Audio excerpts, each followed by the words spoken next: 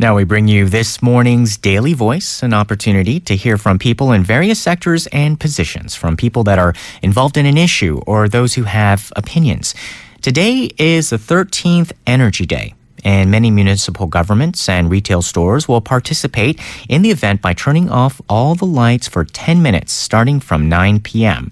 The lights providing the city's nightscape in the Yuksan Building, Namsan Tower, and Olympic Highway will all be turned off. So let's hear more from a member of an NGO organizing this event in today's Daily Voice.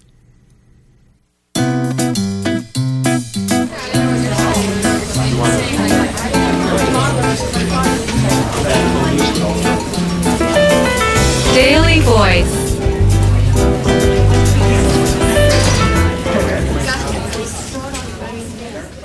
저는 에너지 시민연대에서 활동하고 있는 김민채라고 합니다. Hello, my name is Kim Min-chae from Korea's NGOs Energy Network, a coalition of energy-related NGOs. August 22nd, 2003 was the day that saw the highest power consumption of 2003. Following the day, our coalition designated August 22nd as Energy Day, with the aim to put a stop to new records of daily power consumption being set in the future. As a part of this, we've been carrying out events to encourage saving energy, such as turning off lights at major buildings nationwide for 5 minutes starting from 9 p.m. And this year, we will be carrying out events with the slogan, Letting Our Earth Breathe by Saving Energy, under the theme Turning Off the Lights and Turning On the Stars. Korea's NGOs Energy Network is a coalition of 230 environment, consumers, and women's organizations. Even aside from Energy Day, we're carrying out initiatives such as the 1 Million Energy Household Movement, with the aim to save energy at homes, and others related to saving energy, and education on climate change.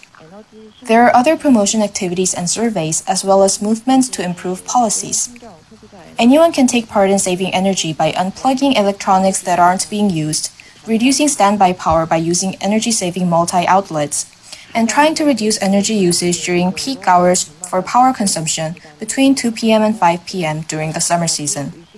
We also encourage you to maintain the indoor temperature at 26 degrees and use products with high energy consumption efficiency.